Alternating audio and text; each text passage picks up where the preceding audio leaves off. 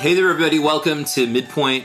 This week we are beginning our discussion of the opening chapters of Nehemiah, and we've started a series on Sundays.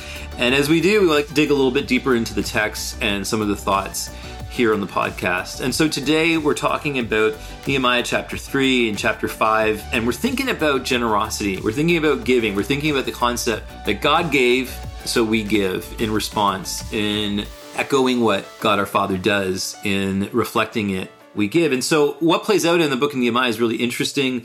We know this is about building the wall. We know that there's a task that people are called to do, just like you and I have tasks that God has called us to do within the context of the Great Commission. And they needed resources to get the task done. Nehemiah goes to Jerusalem, he checks out the city, he checks out the wall, he inspects it, and he sees there are all these challenges with reconstructing the wall. And it's fascinating in chapter 3 that different people within the community were assigned different pieces of the wall, different pieces of the project, if you will, different pieces of the task to complete. And so we have Ben Margison completing the gate over here with his wife Kiana. And then we have Sandra over here completing this part of the wall. And then the Bible records that so-and-so, completed this section.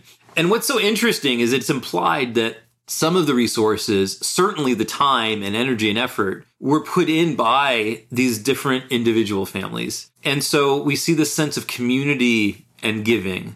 Later on in chapter 5, though, we come back to some individual giving, which is fascinating too. A bunch of the people are oppressed and they're starving. They don't have grain. There's a famine. And then we see the character again, Nehemiah, trying to address a major gap here where people were suffering, where they were going without. And he points out to the fellow Jewish brothers that they're the ones exacting this high rate of interest from these people that have very little. And so he gets involved and says, no, we're not doing that anymore.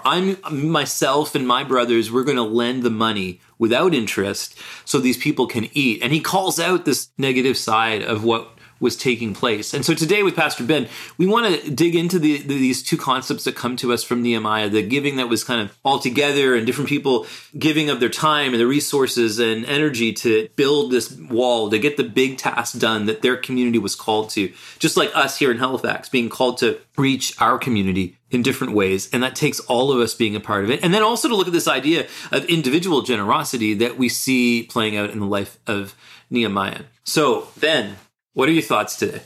Oh, wow. I think that one of the really cool things that we see here is the ownership that comes through the giving of the time and the resource and the coming together. And I think that's a huge part of giving is we have an ownership in a sense of our church community, but also through that, we become more consistently connected. And I think it makes more of an attachment, not just through the finances of being connected, but the investment that goes into a place, or in this instance, the building up of the wall, that people feel more connected, I would assume. Well, what's interesting about that, right, is the connectedness, and I agree. This is what I love about the picture that's being painted. When we approach the scripture so often, it's, okay, and I'm using names for fun, but Ben built this section of the wall, and Grant built this gate, and then this person repaired this area of the wall. And we read it all in one chapter, and I say this probably too much, but maybe I don't say it enough, actually.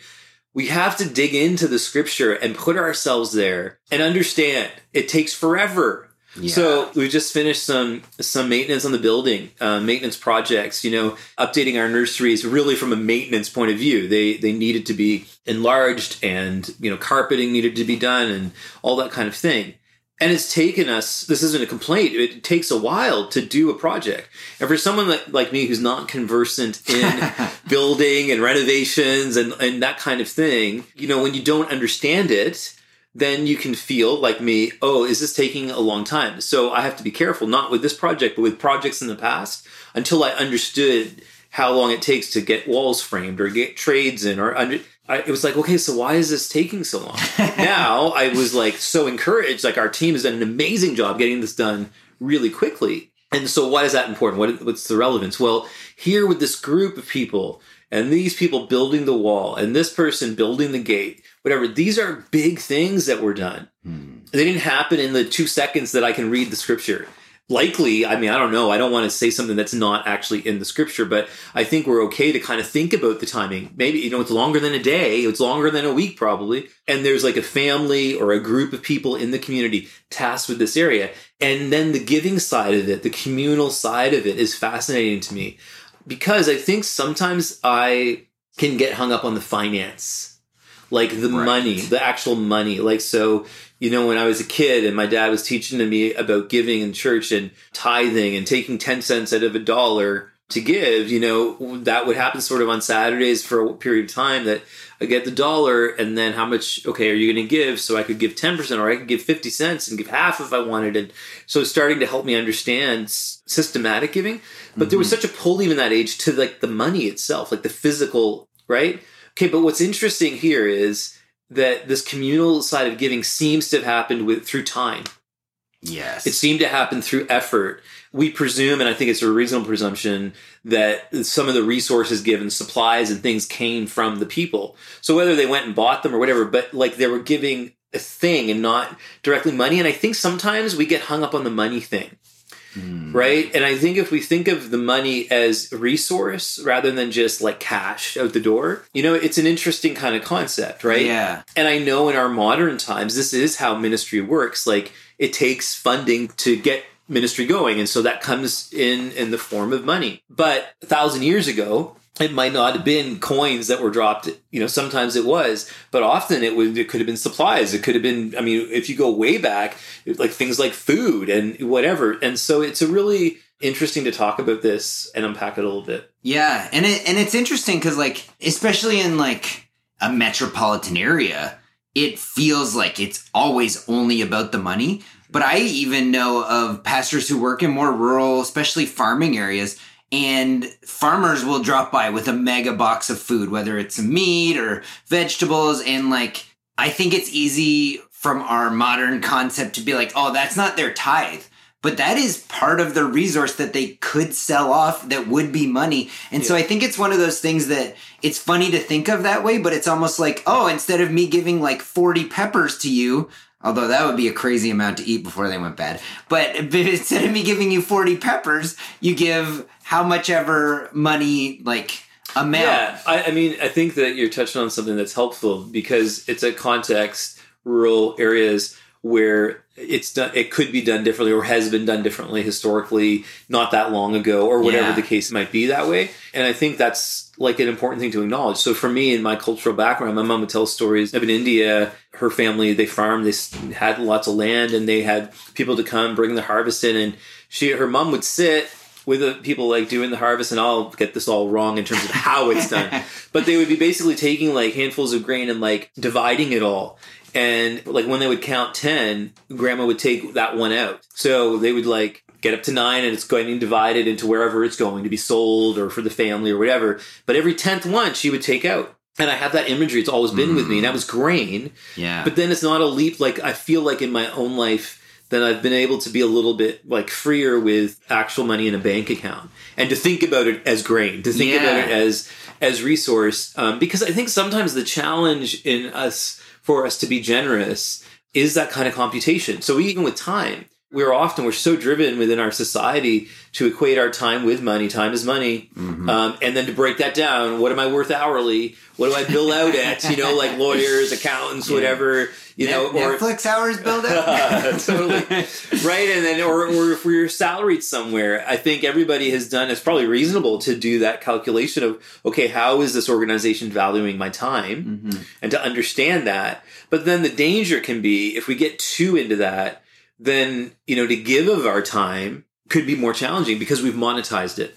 Yeah. And so sometimes I think what's helpful is doing the reverse, unmonetizing the money to say this can make a difference in the kingdom of God in such a really fascinating way. And that's, I think, just an important consideration when we're talking about giving. Yeah. Yeah. And it's funny thinking about that, like, demonetization of money. Like, that's I don't know if that's a funny word. phraseology anyways. But I think, like, the other aspect to it too is like we know in the Bible it tells us like you can't serve God and money and like that whole deal. And I think through especially like systematic and like consistency in giving, we actually not only start to see our time differently as non-billable hours, but also I think there's more joy when we do have moments that don't have anything to do with making money, when we're spending time with our kids or our animals or with your spouse or doing something fun that you really enjoy by yourself. Like,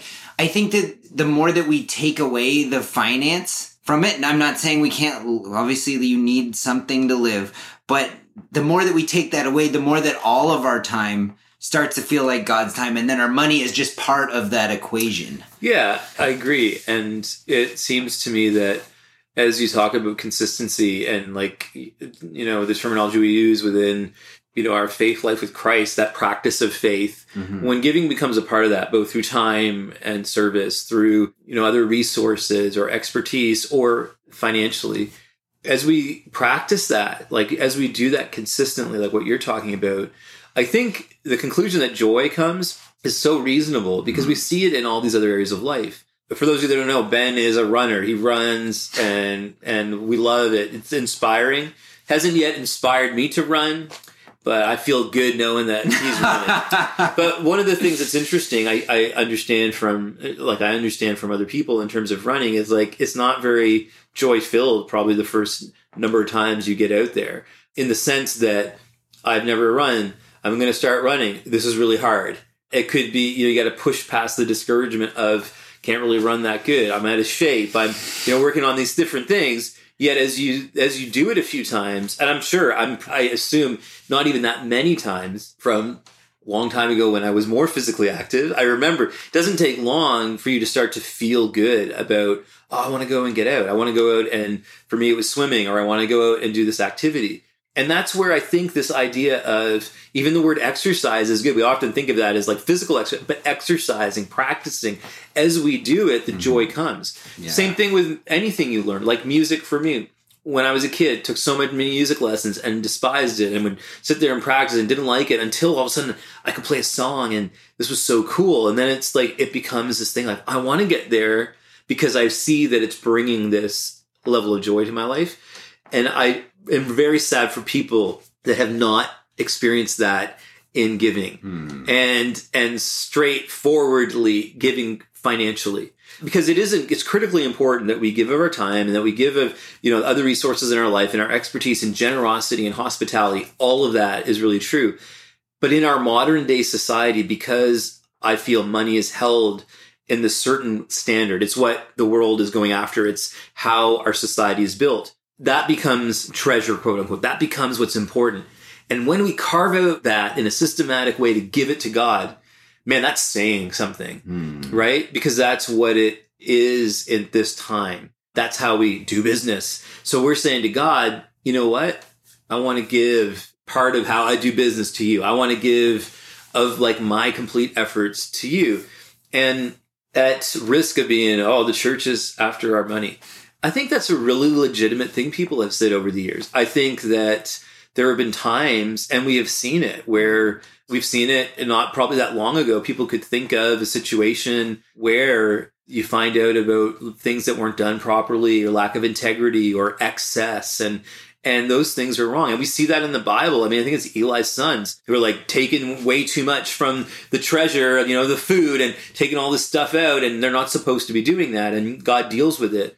And so I really appreciate that we've seen those abuses, and people want to understand, how are things being used and where are they being used? I think that's so legitimate. But what's sad to me is sometimes those realities have robbed us of, the joy that comes from, systematic giving and the blessing that I believe is attached to that. Yeah. And I think further on that is when we get into that consistent rhythm of giving, it can be a challenging thing. I think we've talked about that before, is it is tough to get going. The same way you mentioned about running. It's hard to start running. It's hard to start giving our finances. It's hard to start sacrificing an evening or two towards something. I know you started basketball coaching, and I know it's a joy to be with your daughter and to see her play basketball, but it also is a sacrifice of an evening.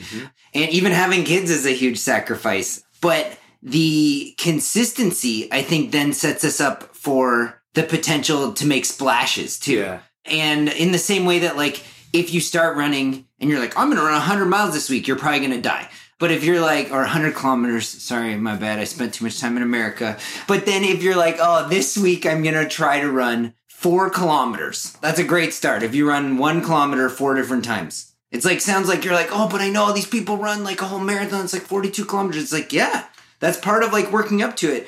And the thing is, someone who can run a full marathon can sprint a lot faster than they can run their full marathon. So there's moments like in Nehemiah where these sprint moments come up and splash giving, I don't know what to call it, like a huge making a splash and being like, oh, I'm going to give more for this time period. I can't afford to do that all the time, but we've saved up or we've intentionally budgeted to go out less, or maybe we were eating rice and beans, as Dave Ramsey likes to talk about a little more. And there's these moments where we actually get to do that.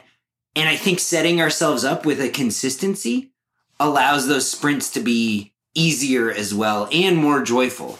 Well, yeah, and having somebody to encourage you and help you alongside, using the coaching metaphor, or even running with someone else, swimming like I used to do with somebody else, or having that accountability or someone to help you along, or just to do it in community, makes it a lot easier. The chances of succeeding, go up. The probability that it's going to happen goes up exponentially. And I think that there is another aspect of giving there that we missed out on, that community side of it. Mm-hmm. And I think we've started to see a little bit of it with the building up projects from last year that continue this year. There was so much generosity, and the church has just been so wonderful. And now we're starting to see certain things come together. And then when we see those spaces used for ministry, again, that joy of being a part of that comes into play. And we had people volunteer their time. We had people give. We had different aspects and expressions of giving took place. But that joy and, just sense of ownership, I think, too, that comes from that, it's irreplaceable. And so I find that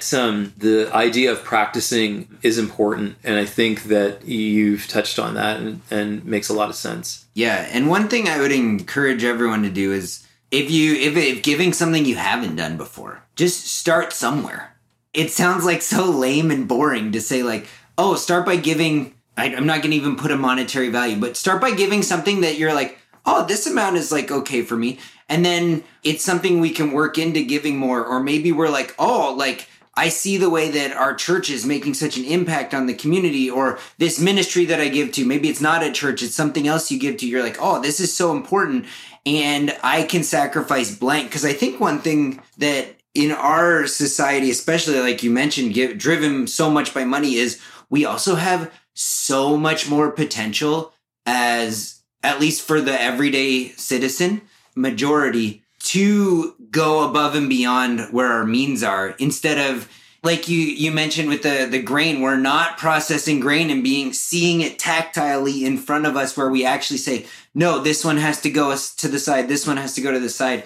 And I know we have our Dave Ramsey course coming up, starting, February 2nd, I believe. Yes. And if anyone is interested in knowing both how to save more, but also like part of his thing is about live like no one else now and save your money and get out of debt, and then you can live like and give like no one else later on in life. And that's something that I really think is worth aspiring towards. I mean, we try as best we can here at Faith to give the tools that people need to make change, spiritually. And giving is certainly a part of that. And so our heart in terms of putting on this Dave Ramsey class, which you can sign up for. If you need some info, just email us. Find it on the website or hit us up on social media. Love to see you a part of it. But what's so great is that there's a tool there that teaches you, walks you through it. There's going to be some community. And I think that sometimes we can misunderstand that some things we have to learn. Like, it's not like just flip a switch tomorrow and we're all like given 10%. And I think it's interesting too that you mentioned earlier, just running 4 kilometers in a week. So 1 kilometer, we get hung up on the money itself, the actual money in the bank account. And then another thing we get hung up on is the amounts. And I think Jesus really helped us with that when it comes to the story. Some of you may remember this in the Gospels, that Jesus is hanging out, and in the temple there was a place like an offering box, and people would come by and drop their money into this box. And what I find actually funny about the story, if you read it, is that Jesus is actually there watching them put the money in. Right? Hey, like, so come on, and the disciples too. Like, come over here, and then he actually draws the disciples in their attention to say, "Did you see that? Did you see what this guy gave?"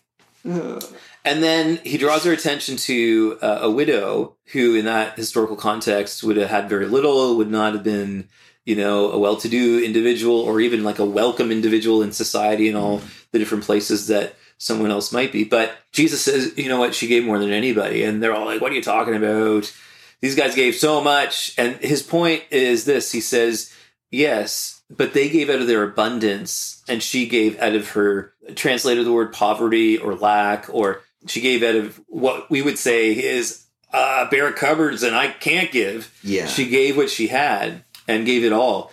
And it points us towards this idea again that it's not amounts, but it is about sacrifice. It is about denying ourselves in the same way that we might deny ourselves doing the things that naturally we might want to do because we want to conform to what Christ says. So I might be naturally selfish, but I want to give because that's like the fruit of the Spirit. Or I might not be patient, but the fruit of the Spirit, it's patience. And so I want to see that cultivated in my life. And so I think it's the exact same thing here with giving.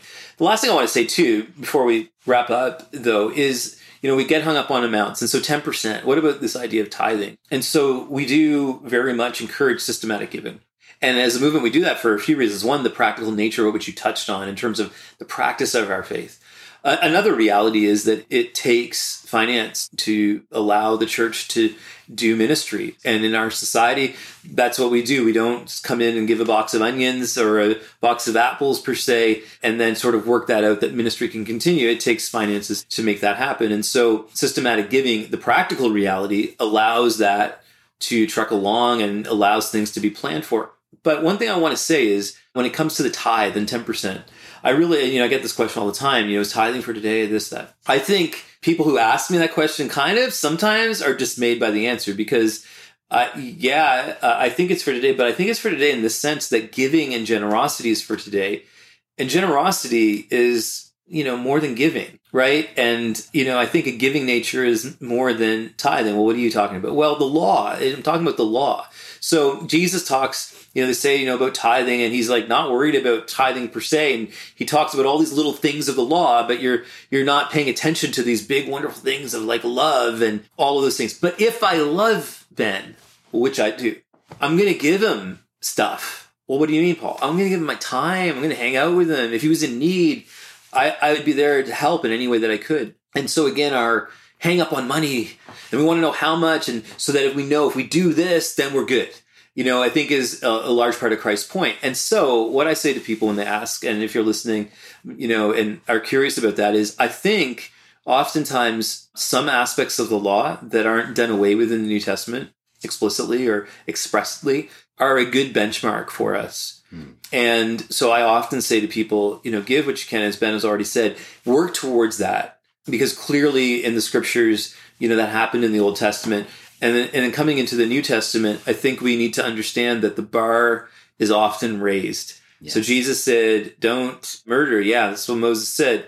But I'm telling you, don't be angry in your heart, right? In the Old Testament, Jesus, like Moses said, don't commit adultery. And I'm saying, don't look at another person with lust. Mm-hmm. So with giving, I think it's reasonable to say that there is an important aspect of giving for us to fulfill, but we need to be careful that we're not legalistic about it. Yeah. And I think that to me is really important. So it's not the amount, it's sacrificial. It's not, okay, we got to give the exact same thing. No, that's not the way it is. But the percentages help us in terms of establishing a good practice of faith and meeting the practical realities of today. So everyone, thank you so much for listening today. And I really encourage you to take up Ben's challenge of giving a little bit, starting with something. If you're already giving, please continue to do that and challenge yourself to give in other ways and to be increasingly generous. We've got the Dave Ramsey class happening. We want you to join in if that's helpful to you. Also, we're continuing our building up projects. So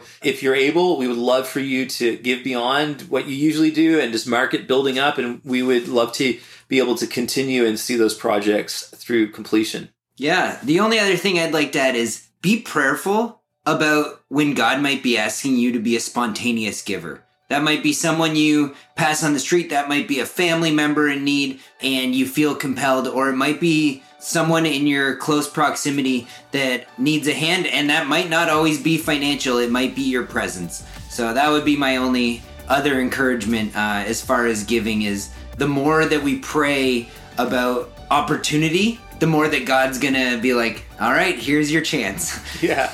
No, it's a great thought. Thanks so much for listening, everybody, and we will talk to you again next week.